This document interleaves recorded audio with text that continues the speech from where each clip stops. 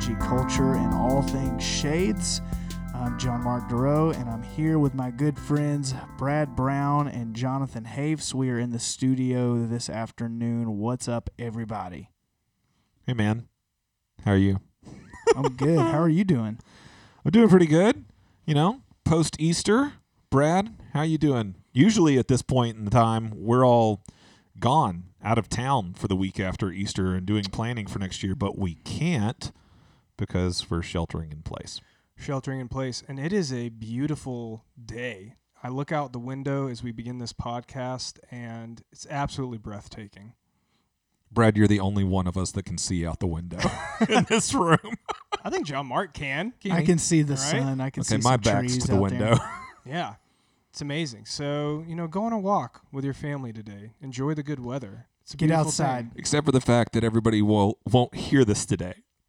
They'll hear it maybe tomorrow or the next we day. should probably check the weather. Who knows what the weather will be on that week. day. I did not think about that. So if we're in the middle of a tornado watch or warning, please disregard the advice that I just gave. We were on Sunday at some point. I don't know if you guys, how it was around where y'all lived, but we actually, as far south as we live, we were pretty much okay. But on the way in this morning, driving down 459, one of those huge exit signs on the side of the road, the big green signs, like it was ripped, like not just ripped down, but ripped in half by the wind. But that's the only evidence I've seen of how severe the storms were in this area.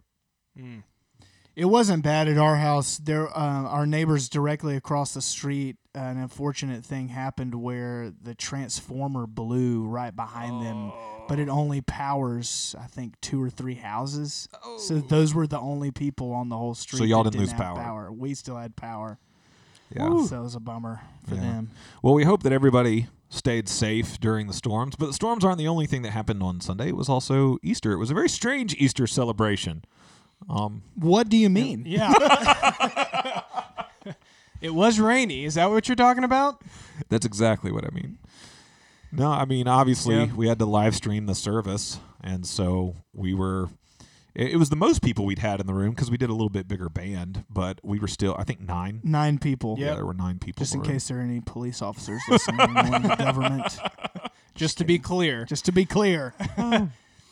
Which, I mean, Yes. it was still, it was powerful and it was good, but it was definitely unique among Easter experiences. I imagine not only on our end, but on everybody else's end, to have Easter in their living room was also strange and unique. Yeah. Yeah. It was interesting. I did enjoy seeing everyone's Instagram stories. I know the Shades account, we posted a lot of those, but the one with Jordan Holzenbeck playing, he had his bass out playing with the band. I was like, man, that was so good. I loved that. That was awesome. Yeah. That was awesome. Well, in light of Easter being last Sunday, we thought that this week on the podcast we would talk about the resurrection, and we would talk about or answer the question, do we have good evidence that the resurrection is a historical event? Is this something that is important to the faith? This is something that in modernity has definitely come under attack. Last week, during Holy Week, there was an article that was released in Christianity Today that I thought was very good. The title of the article was, "If Easter is only a symbol, then to hell with it." Is it catchy title? Is that going to give us an explicit rating on the No, podcast? that was by I forget. She's got 3 names. Tish Harrison. Tish. I almost called her Trish. Tish. Yes. Harrison. Warren. Yes. Mm-hmm. Yeah. She's a Anglican priest. I Anglican believe. priest in the ACNA in Pittsburgh. She's a great writer. I've read several articles by her that are really, really great. And this one was great too. Her title, doesn't it come from something? Isn't she quoting something? I can't remember what it is. I believe she stole that from Flannery O'Connor. That's right. That's it. Yes. And there was what does she mean by that title, Brad? Well, there was a paragraph in the article that really stood out to me. She's such a great writer, and she says this. I thought I would read it to get the discussion going. She says in the article, "I am a Christian today, not because it answers all my questions about the world or about our current suffering? It does not. And not because I think it is a nice, coherent moral order by which to live my life. And not because I grew up this way or have fond feelings about felt boards and hymn sings. That's what she wrote. And not because felt boards. That's a deep cut. Yeah, Christian kid. We had Christian felt kid boards deep cut there. right there. in my I was there. I children's got that. church. I resonated with that. Me too. She goes, and not because it motivates justice or helps me to know how to vote. Ultimately, I am a Christian because I believe in the resurrection. If it isn't true, to hell with it. Come on. Preach. Pretty strong. Yeah. No, absolutely. Yeah, so Jonathan, I thought we could begin the conversation by answering the question, as enlightened modern Americans, isn't it foolish? Isn't it to believe in a fairy tale, to believe that a man was raised from the dead? Have you thought about this before? Oh, that question smacks of what C.S. Lewis loved to call chronological snobbery. Ooh, good reference. Yeah, meaning Strong. that we think we are so much more enlightened than ancient man. Yeah, So that's much true. further advanced. So I mean, the short answer is yeah, it's crazy. It's absolutely insane. Dead people stay dead. You know, this is what all of our experience tells us. This is what the laws of science tell us. It's absolutely insane. But Scripture owns up to that. Yeah. So Luke 24 verses 10 and 11. This is right after several women had witnessed the empty tomb, and it says, now it was Mary Magdalene and Joanna and Mary the mother of James and the other women who told these things to the apostles. But these words seemed to the apostles, an idle tale, and they did not believe them.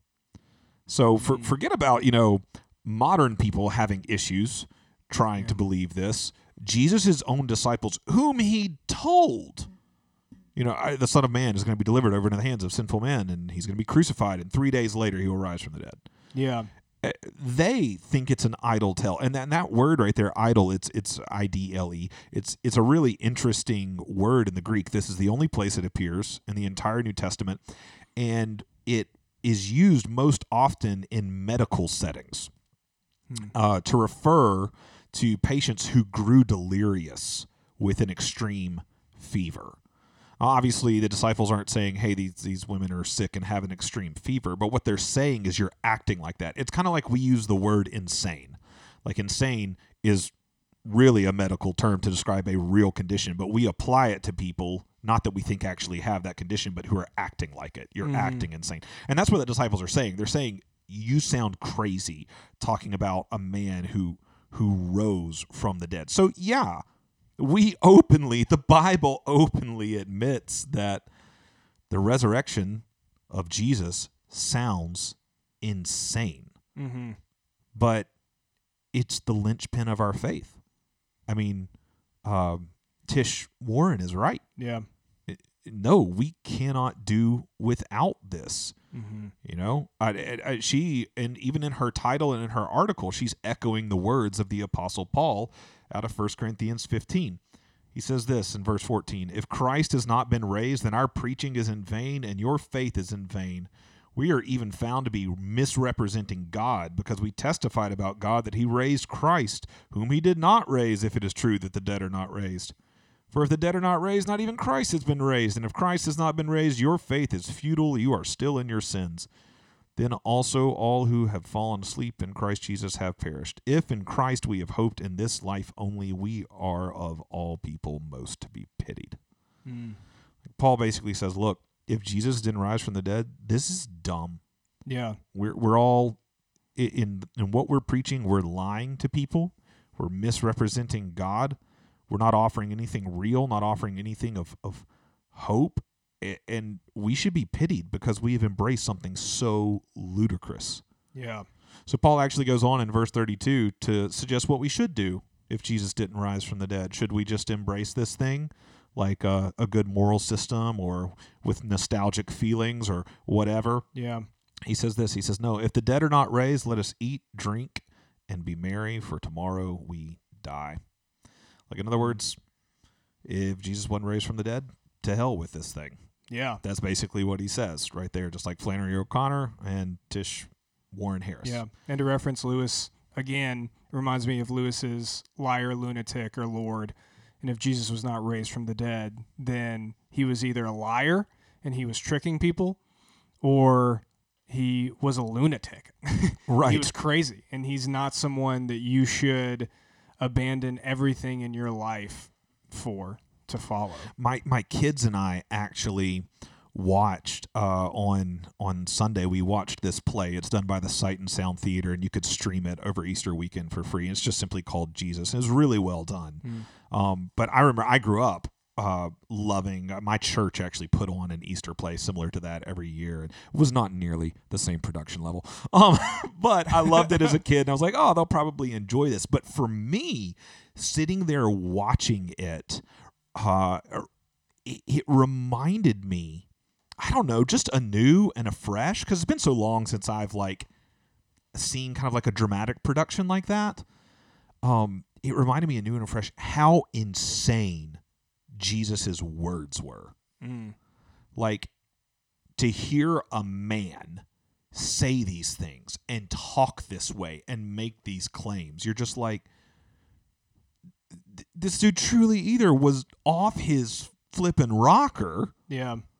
or he was evil beyond all capacity, lying, or he's telling the truth. Yeah. And that's what the resurrection is meant to show. It's meant to show that he was telling the truth. He's not a liar. He's not a lunatic. He is Lord over all, which is why it is the linchpin of our faith. Yeah. Awesome. So we've talked a little bit about the importance of the resurrection, how it is the most important claim, doctrine in Christianity. It's that which everything else hinges on. And if that did not happen, then we might as well go home, right? Yeah, we all need different chops. Yeah, it's very, very important. So why don't we talk about the evidence then for the resurrection, for the historicity of it? Yeah. What evidence is there?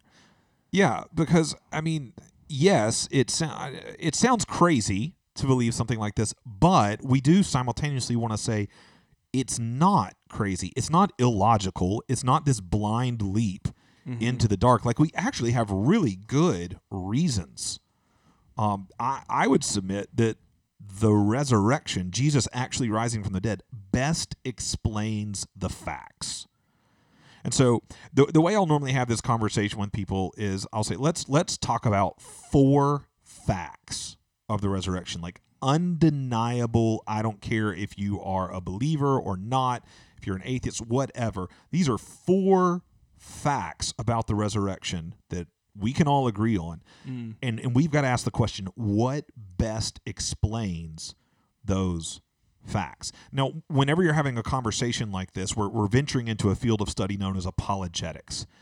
To give an apology, we normally think of that word as apologizing for something we've done wrong or whatever, but the word more originally meant to give a defense, to give a reason for something. So apologetics is giving reasons for why we believe what we believe, and apologetics should be used in their right place. I don't think that this is the way that we like argue someone into the faith or to make someone become a believer or that. We can have that conversation another day. But I do think apologetics are helpful because they help to strengthen our faith. They're not the foundation of it. In other words, I don't believe that Jesus rose from the dead because of the arguments we're about to talk about. I believe Jesus rose from the dead because I believe I've encountered Jesus. That's the foundation of my faith. But apologetics can help to strengthen and fortify our faith. If someone comes along and says, historically, this is just ludicrous. Right. For anyone to even think this could possibly happen, they obviously haven't looked at the history. Right. Absolutely. Absolutely. And so that's what we kind of that's what we want to do in the rest of this episode, is just lay out some helpful pieces of evidence that can fortify our trust in the historicity of the resurrection. So, 4 facts. We'll take them one at a time. Number 1, executed. Jesus was really executed. Like that seems obvious, but scholars, believing scholars, unbelieving scholars of history, like they will all agree there was a man known as Jesus who was put to death on a cross by Rome. Anyone that purports some other theory is purporting like a harebrained, way fringe theory. Yeah. Like nearly everyone agrees on overwhelming evidence Jesus was really executed. But Jonathan, I was watching National Geographic, and there was this really interesting documentary on there that said otherwise from this random guy from some random university that no one's ever heard of. Right. It's completely reliable. Yeah. No, actually, yes, ancient scholars agree. Yes, they do. Scholars agree that someone named Jesus was put to death. And here's the deal. The only thing that's ever been put forward to push back against this is something known as the swoon theory, which just sounds dumb. Yeah. Because it is. But so, and the reason something like this gets put forward is because the evidence that someone named Jesus was put to death is so overwhelming. So you've got to come up with some other explanation for what's going on. The swoon theory is a very embraced by a very small percentage of even non-believing scholars. But basically, the idea is Jesus didn't really die on the cross. He just appeared to have died. He swooned, if you will. And then when he was put in the tomb later, he, revived and went back to his disciples, and that's why they thought he rose from the dead. This, you want to start talking about like ludicrous and illogical conspiracy theories. They've been around for a long time. Yeah. This is ludicrous because basically Jesus had already been wounded enough to bleed to death, and you got to believe he didn't. He laid in a cold tomb for 36 hours, woke up, removed his own grave clothes, rolled away a stone, fought some Roman soldiers, walks a few miles, and then convinces his disciples that he had conquered death. I think that if he'd done all that and arrived to the disciples, they would have said, "You haven't conquered death. You need a doctor." Yeah. Like and the biggest reason that theory doesn't work is because you can't fake asphyxiation. That's how crucifixion kills you. Asphyxiation is suffocation. In other words, it's like trying to fake drowning. You can't fake drowning. Like if you're under the water for that time period, you're dead. If you hang in the position of a cross for that time, you're dead. Like there's no faking that. So, fact number 1, Jesus was really executed. He really died. Fact number 2, empty. The tomb was really empty. Again, the overwhelming majority of scholars, even non-believing ones, will agree that on Sunday morning, Easter Sunday morning, the tomb was really empty. It's hard to deny that fact simply because the disciples started proclaiming the resurrection nearly immediately, and they proclaimed it first in Jerusalem. So like if the tomb wasn't really empty, then all the authorities would have to do is go to the tomb and produce the body. But that was the problem. Nobody could produce a body. Most people will agree on the fact that the tomb was empty. They just disagree about how the tomb got that way. So it was interesting. I was listening to a podcast with Ben Shapiro and William Lane Craig. Ben Shapiro is an Orthodox Jew. William Lane Craig is a Christian apologist. And Ben Shapiro was making the point that there are other messianic figures from Judaism that have made claims of being the Messiah, and they've had a following. And even after their death, there are people that would worship them or hold them up as the Messiah to this day. And he was doing that to try to put that on the same plane as the claims about Jesus and Christianity. And William Lane Craig, I thought, very sharply responded and goes, have you seen his tomb? And Ben Shapiro goes, well, no, I haven't been to the tomb. I haven't looked at it. And he goes, okay. It was great. Right. Yeah. No, absolutely. Like, If they're lying about the tomb being empty, you produce a body, and they couldn't do that. So what becomes the explanation for the fact that the tomb is empty? Some people will say, well, they just the women went to the wrong tomb, when they went that morning. So, oops, accident. The problems with that, the women, one, they watched him be buried. Mm-hmm. Two, even if they got it wrong, somebody would have figured that out. I mean, Joseph of Arimathea, it was his tomb. Surely he would have been like, pardon me, ladies. I know you're excited, but I need to show you something.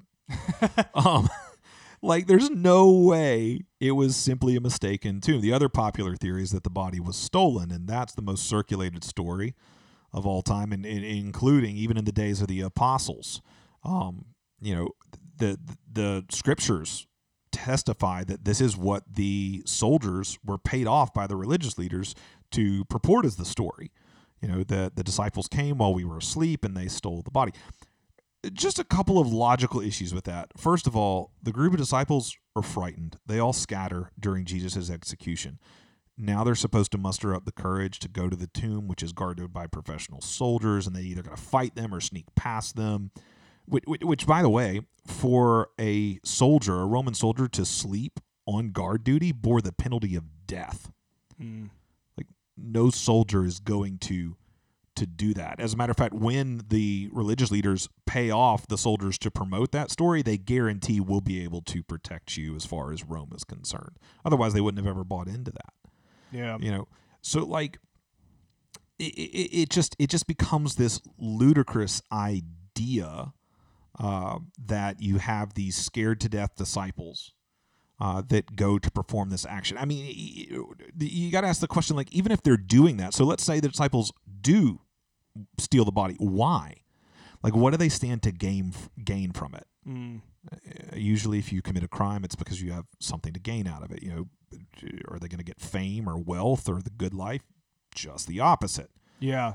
They're going to become hated and hunted people. They're going to spend the rest of their lives on the run for this truth. Most of them will die for this truth. I mean, would they really do all of that if they knew for a fact that it was a lie? Mm. And that leads to the third fact. Yeah. And I was going to say, along with that there were other messianic figures about 100 years on either side of the death and resurrection of Jesus. And when those messianic figures died, no one claimed that the figures had come back to life at that time. This wasn't a common thing that people did. And when the figure would die, a new leader, whether it was a family member or somebody else, would take their place and keep the movement going forward. But you do not see that with the disciples. Yeah, there's James, the brother of Jesus, who becomes a prominent figure within the church, but nobody claimed that James was the Messiah, and that now he was to be worshipped. Right. No Jesus 2.0. Yes. Yeah. And that really is the third fact of the resurrection. So we've got Jesus was really executed, the tomb was really empty, and the third one is exchanged. The disciples, that's men and women who followed Jesus, the disciples really exchanged fear for faith. No one can argue with the fact that these people really believed they had seen Jesus alive again. Mm-hmm. They were convinced to the point of death that they had seen this. Some people will try and claim, because they believed it so ardently, some people will try and explain it off in some other way, perhaps they had hallucinations. Yeah. They hallucinated and thought they saw Jesus back from the dead. But the thing with hallucinations is they don't happen in groups. Everybody hallucinates the same thing. Paul tells us in 1 Corinthians 15 and verse 6 that at least 500 people saw Jesus at the same time. That's a massive trip going on right there of people all seeing the same thing. And Paul Paul says that in 1 Corinthians to tell the Corinthians, hey, 500 people at the same time saw Jesus risen from the dead. Most of them are still alive. In other words, go ask them. So no on the hallucinations. Some people will say that the disciples simply mistook someone for Jesus who looked like him. Jesus had a doppelganger. And, they made the mistake. Or maybe Jesus had a twin brother, and they, planned the whole thing. What's the movie? It's It's not The Prestige. Yeah, it is Prestige, The Prestige. It is yeah. The Prestige. I was Sorry going to back and ruin forth it. between Film. that and The Illusionist. Yeah, the Prestige. Yeah, so yeah, the twin brother. Like at this point, we're really Spoiler alert to those who haven't seen the Sorry. Christopher Nolan film. Oh The man, don't go Prestige. watch it now. It won't be as cool. we're really grasping at straws at this point, though. You know. Yeah, totally. And just on the whole twin theory, can I say this? When I was in high school, or at least the first 2 years of high school, I went to this small, private school for the first 2 years of high school. And in our class of 40 people, we had 3 sets of twins, all of them sisters, 3 sets of twins.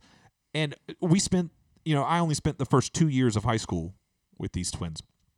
And none of them, there's no way any of them could have ever tricked any of us into thinking that, they were their sibling, because we knew them too well. Everybody knows that. Like, even if you have a set of identical twins that you think, oh my goodness, like I can't tell you two apart. Like when you get to know them, you can tell instantly. Yeah. These men and women lived and traveled with Jesus for 3 years. No lookalike is going to be able to pull off, this kind of trick. Yeah. It's just ludicrous. So anyway, and ultimately, these followers of Jesus, they truly did believe they had seen Jesus back alive, and it inspired faith all the way to the point of death. James was killed with a sword. Philip was crucified. Matthew pinned down to the ground and beheaded. Andrew was crucified. Peter was crucified upside down. Thomas, the doubter, was run through with spears and then burned to death. And the list just goes on and on. Yeah. But even more amazing than all of that, the thing that I think really makes me stand back and marvel at the fact of the resurrection is fact number 4. So Jesus was really executed. Tomb was really empty. Disciples really exchanged fear for faith. And fact number 4, enemies. Enemies were really converted. The quintessential example of that truth is Saul, or also known as Paul. Paul was zealous for Judaism. He wanted to destroy the church until he was on the road to that city of Damascus when the resurrected Jesus himself appeared to Paul, and Paul went from persecutor to missionary. He says it like this. So let's just listen to Paul's own words in Galatians 1. For you have heard of my former manner of life in Judaism, how I persecuted the church of God violently and tried to destroy it. And I was advancing in Judaism beyond many of my own age among my people. So extremely zealous was I for the traditions of my father. But he who set me apart before I was born called me by his grace. It doesn't matter what someone believes, whether they believe in Jesus or not. You've got to say something happened on the Damascus Road. For a terrorist to become the greatest proponent of the thing which he was terrorizing, something happened. Paul would spend the rest of his life hunted, suffering, beaten, shipwrecked, eventually killed as he spread the gospel, wrote letters, planted churches. Something happened to Paul. And so this puts us in the spot of 4 facts. Jesus was really executed. The tomb was really empty. The disciples really exchanged fear for faith. And the enemies of Jesus really were converted. And you got to ask the question, what best explains those facts? What is the most reasonable? What is the most logical thing that explains those 4 facts? And all of a sudden, the resurrection doesn't seem like just an idle tale. It doesn't seem so crazy. All of this points to a truly reliable account of a risen and reigning Savior, Jesus Christ. Yeah, it's beautiful. So our hope is that encourages you and helps to strengthen your faith. If you're interested in knowing more along the lines of this kind of thing, there are a lot of really great resources out there about the validity of the resurrection, the validity of the scriptures. But for me, when we start talking about apologetic issues, that this is the central one. Because if Jesus didn't rise from the dead, who cares about all the other things we could talk about? Yeah. Yep. If he did rise from the dead, then no matter what we think about all the other apologetic issues, he's Lord and God. Yes. I think this is a great place to start with anyone who is wrestling with Christianity. Maybe they grew up in the church and they're having a ton of doubts and they have a million questions and you don't feel like you always give the right answers. Take them back to the death and resurrection of Jesus. Absolutely. Take them from their subjective experience and their subjective experiences in the world and take them back to that objective reality and push them and ask them about that. Right. Because in my experience, maybe y'all's is different, but when there are believers that are walking away from the faith or people that have doubts about Christianity, more times than not, it's not about the person and work of Jesus or the historicity of his existence. It's about various and other sundry things. Yeah, they're asking questions about creation. They're asking questions about Yes. morality. They're asking Yes. questions about God and evil. They're asking, and these things are making them wrestle with, well, if this thing isn't the way I have always thought it to be, then is Christianity true at all? Totally, yeah. So someone comes to me wanting to talk about creation, Genesis chapters 1 through 3, all of those kinds of questions that can be stirred up there. I want to take them first to this conversation. Totally, yeah. Because I want to say, again, if Jesus didn't rise from the dead, who cares Yeah. about Genesis 1 through 3? You know? If he did rise from the dead, we can talk about Genesis 1 through 3 all day long. And we can come to a host of varying conclusions. And Christians do come to a host of varying conclusions. Yeah. But he is still Lord and God and worthy of all of our worship. Yeah. So, yeah. It puts, go ahead. No, I was just saying this is the issue. Totally. And then I think someone, after they've wrestled through that, and if they're able to say, okay, yes, I believe that Jesus did die and that he was resurrected, he was who he said that he was, and I'm going to put my faith in him, I'm going to trust in him, even though I don't understand anything, I think that puts the person in the posture of faith, seeking, and understanding. To then, like you said, they can go to all these other questions and wrestle and work through them, but all with the understanding of Jesus is who he said he was, and that he's revealed to us in the scriptures. Yeah, it gives us a great assurance and a great freedom. Because if I know that Christ is Lord and God over all, I don't have to be scared of exploring all of these other questions. They don't threaten Jesus. They don't threaten what I know to be true, And so, yeah, absolutely. Last thing I'll say is, as you were talking about resources, the resource that came to mind is a long book. Are you about to go for the tome that is the standard? I'm going for the tome because we're not messing around on Shades midweek. Right? The tome is a book titled Resurrection. The Resurrection of the Son Resurrection of of the Son of God. Yeah. It's by a New Testament scholar named N.T. Wright. And it will address and answer any question you have and also enlighten you about any modern objections that there are that people would make. Right. It is the standard for Yeah. the work on the resurrection and will be for a generation, if not more. I mean, Yeah. there's nothing more exhaustive than that. And when he says a tome, I mean, we're talking, that sucker pushes, 800 pages? 800 pages. Something like that. Yeah. So there are definitely smaller works Yeah. on the There resurrection. But that is the one. I think a great advertisement for it is after he wrote that book, I think it was his supervisor, it might have been his supervisor, but the supervisor at Oxford was an atheist, and he read the book and said, "Okay, I've read your book, and you make really compelling arguments. I just choose to believe that there's another explanation." And Wright said, "Okay, I'll take that." Well, again, we hope this has been helpful. But I do think we're going to pivot now that we've finished the serious portion Yes. of this podcast, because during quarantine life, we've been trying to kind of have two halves to the episodes, one a little bit more serious and one a little bit less serious. So This is just as serious. Just as serious. What do you boys have on the dock for today? John Mark? Yeah, guys. So there's a few articles that I read that I thought would be cool to discuss here Love it. in the midst of this coronavirus pandemic that we find ourselves in. This one was interesting. Jonathan, you actually sent this to us. It's from NPR. The title of the article is Tips from Someone with Nearly 50 Years of Social Distancing Experience.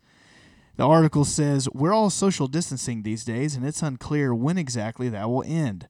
But Billy Barr has been doing this for almost 50 years. Can I just say Good Lord. that I read this article solely because his name was Billy Barr? I was like, anyone named Billy Barr, this is going to be good.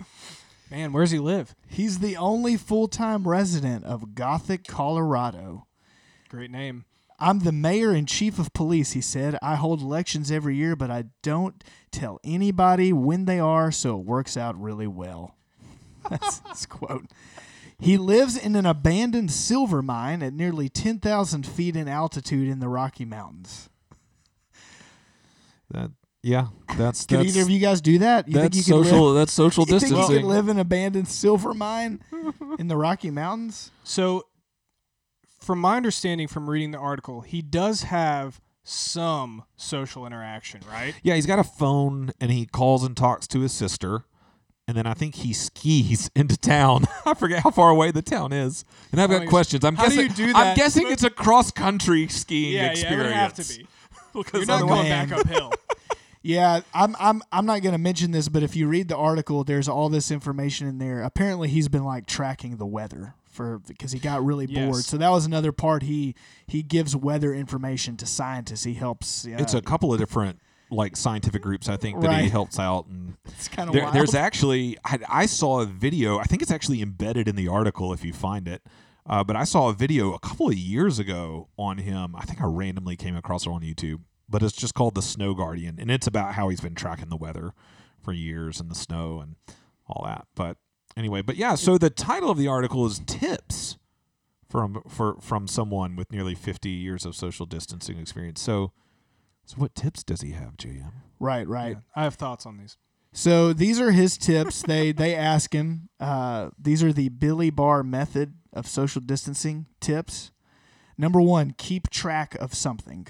Well, what does he keep track of, John I Mark? believe he keeps track of the weather, and that's kind of where he goes into that. I mean, he probably doesn't really have much to do there by himself. So have either of you guys kept track of anything during quarantine? Oh, this is a true story. I won't tell who it was, but on someone's social media the other day, they posted a picture of one of their cats. And in the background was a whiteboard on their wall. You both know who this is. I'll tell you later. But was a whiteboard on the wall, and there were like tally marks on it. And I private messaged them, and I'm like, "Are y'all playing a game, or are you tracking days in quarantine?" And they were totally tracking days in quarantine. Well, we have a board in our kitchen, and I have been keeping track of how many days we've been basically under stay at home or being advised to stay at home since the. It was basically the weekend that, like, they announced that schools were closing starting that Monday. So I count backwards to that Saturday because we've been home since then.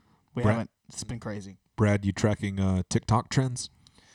You know, Jonathan, I'm a little embarrassed that you've released this so publicly, but yes, I do have a TikTok account. This came out on our last episode. You Oh, did it? proudly stated it. No, I didn't. Yes, you did. I thought you said something said- about maybe. I We said were all- Pearl Jam. We were all talking Oh, yeah, you about did confess mention the this, Pearl Jam my thing. Pearl Jam love. I'm going to go back and listen. I'm pretty sure you also confessed that you're on TikTok. Well, Well, if you didn't, you I- did now. If you didn't, it's out now. I just want to be clear I'm not watching videos of people dancing, okay? There's a lot of that. I'm just watching goofy, fun videos. But no, I'm not tracking that, Jonathan. In the article, it was saying, yeah, you can track something during this time. And one of the recommendations was tracking rainfall in your area. And I thought, nope, no way I would ever do that. That sounds terrible. Number 2, his second tip is keep a routine. Which is kind of similar to that first one. You could track something Yeah. without keeping a routine. I think that's great. Keep a routine. That's good.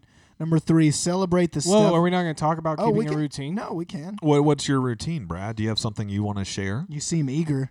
Very. Well, I was just going to say, does it include what times with of day the do you check space- TikTok? I'll say throughout the day, I have designated times where I waste 3 hours. No. Jordan and I have been going on evening walks around the neighborhood. Oh, how nice. And at first, I wasn't a big fan of it. But since we've continued to do it, I've grown to love it. And I look forward to it. And through it, we've met neighbors that I didn't know existed. So that's been a great routine that we do that I don't think we would have done otherwise. Awesome. Any routines that y'all would like to share? Jam, I don't know about you, but I don't feel like our routines, as far as like the things that we truly do every single day, have changed all that much, because almost all of our routines revolve around children. Right. We still cook dinner every night, so that It's still bedtime routine. there's still bedtime. They still wake up about the same time every day. Holly and I still unwind by watching a show every night. Right. Yeah. Not Oh. much of that has changed. Oh, I know the second thing I was going to share. At the end, it says one idea that he had for the routine is keeping a personal journal. Oh, right. He said he used to for about a decade or so, but then he went back and read it, and it was so boring. It's like, okay, enough already. Let me go watch some paint dry. And I love the fact that it says he did it for a decade. Not like he did it for a few weeks and decided it was boring. For 10 years Yeah. he did this. it reminded me of a friend who I was talking to who's quarantining, and he said, yeah, I thought I would just journal at the end of each day about my experiences. And he said after a week of doing it, he's like, this is the most uninteresting thing I have ever read in my entire life. I'm doing absolutely nothing. No one in the future is going to want to read about this. I went to the This is not- mailbox. This is not going to be It a was 4 best-selling p.m. book. It was warm outside. Yeah, that's what I wanted to. That's what I wanted. To I talk got about more the junk routine. mail. I I threw watched- away that Hardee's coupon. I watched Tiger King for the 4th time. There was another credit card offer. Right. All right, what's All right, number we can move 3? on. Number 3 is celebrate the stuff that matters rather than the stuff you're supposed to celebrate. Man, The stuff we're supposed to matters. celebrate being like standard holidays, I'm guessing he's saying right here. Yeah, no, that is what he's saying. I just reread it right here. He said that he ditched most holidays and birthdays, but he does celebrate January 17th when the sunrise goes back to what it was on the solstice. I don't know if he's. I'm not laughing at him. I'm laughing at how hard Brad just lost it. I don't know if I'm with him on this. It's kind of funny though. Well, he does. He also celebrates. He said like when he goes into town and comes back with supplies and stuff like that. But it was what was most Yeah. interesting about this section to me was not his choice of what to celebrate, but how he celebrates. Did y'all pick up on that? He celebrates through self-denial. Like he denies himself something he wants, whether that's a particular meal he wants to have or whatever. It's delayed gratification. And then he whenever he accomplishes like going into town and getting the supplies or whatever, like he eats that meal he's been wanting to have or watches that movie he's been wanting to watch. Well, you've heard about Quarantine 15, I'm sure. Oh yes. You know, this idea that we're all staying at home, eating out of our refrigerator all day. We're Eating all all of our going to gain snacks. 15 pounds during this quarantine. So it is kind of interesting, like he's giving, putting discipline, self-discipline there. He's just by himself. He could eat whatever he wants. Nobody would say anything. Right. I don't know if he could eat whatever he wants. I don't think he has a ton of options. Well, I don't it's know just- what town he's going into.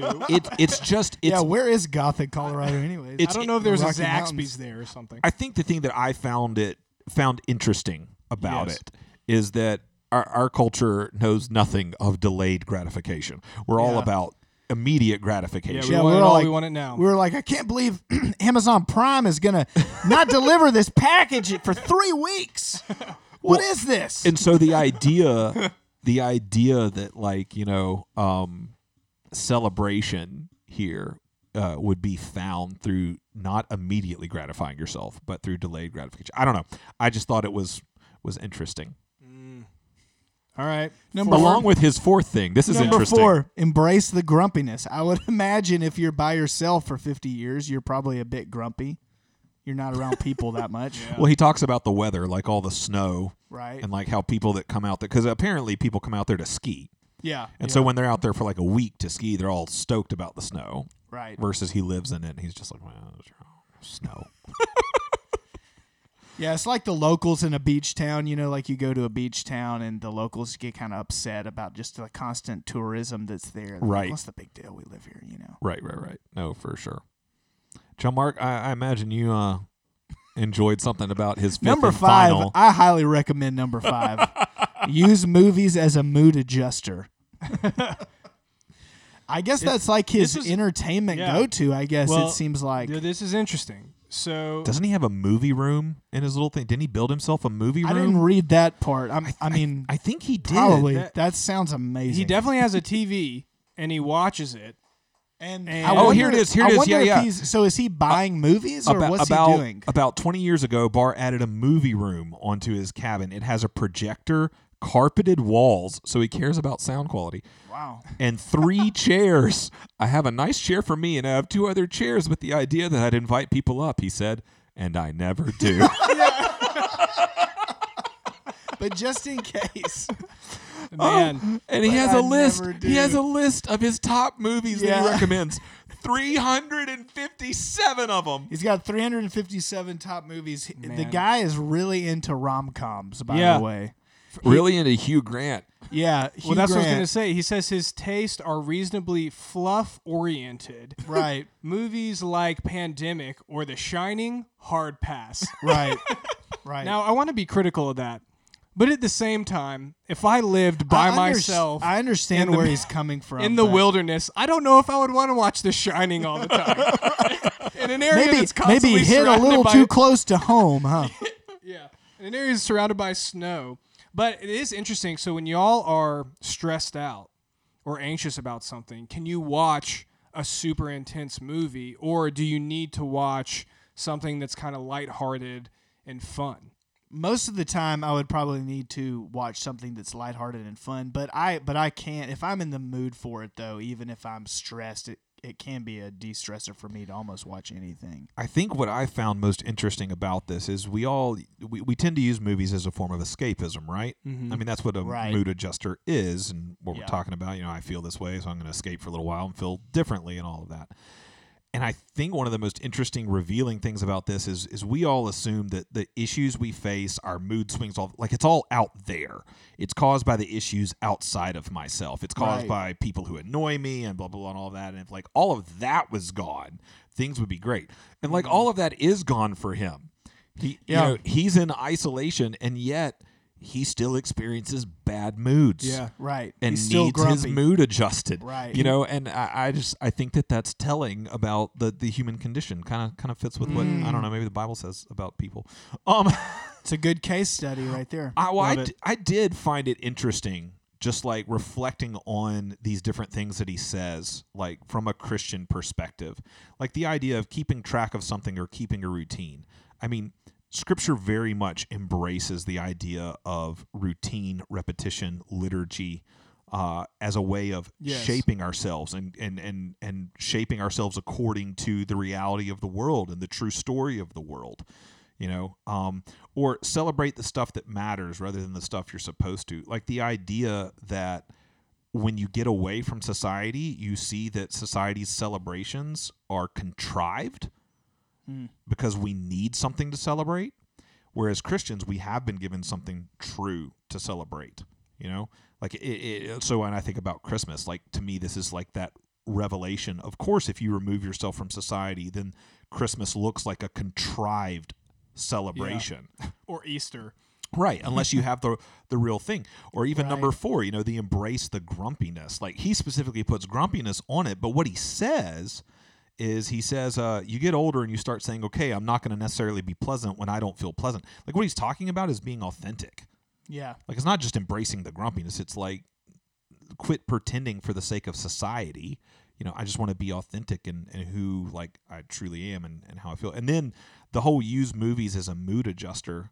I thought was interesting, because he doesn't usually, when we find ourselves in pits and in places where we're down or discouraged or whatever, like Christianity turns us towards Christ and towards the community. It turns us towards something outside ourselves to point us to reality beyond ourselves. And just the impulse is the same for him.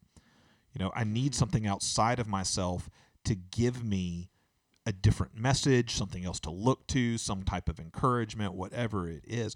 So I don't know, like as I read through it, it was interesting to me how, while it was interesting how they reflect certain realities about the human condition, and how Christianity sheds a new light on the truth that undergirds these things. So I don't know. It was just interesting to think about.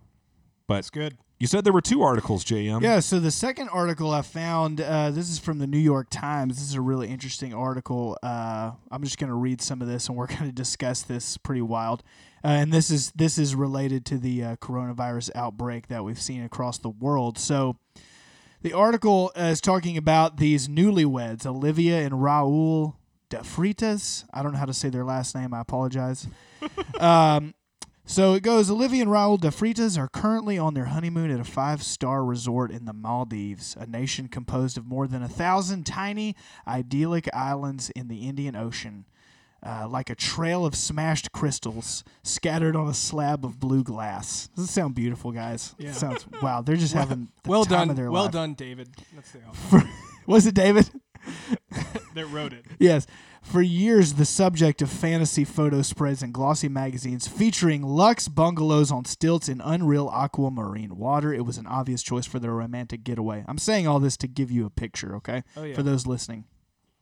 The couple arrived just married from South Africa, where they are citizens, on Sunday, March 22nd, planning to stay for 6 days.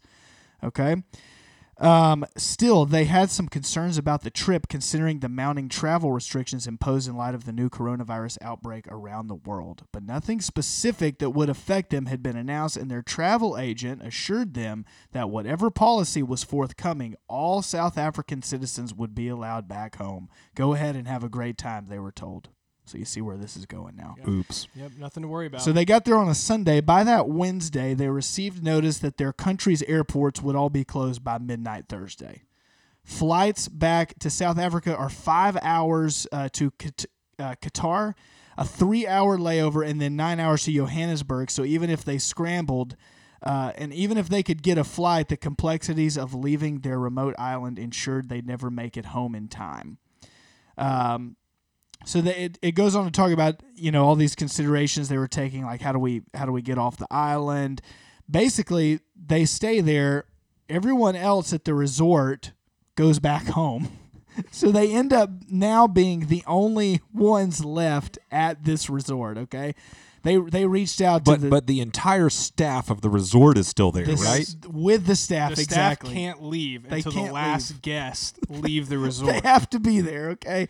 And they reached out to the South African consulate. They were told that their option, they would have to hire a charter jet at their own expense, is like over $100,000.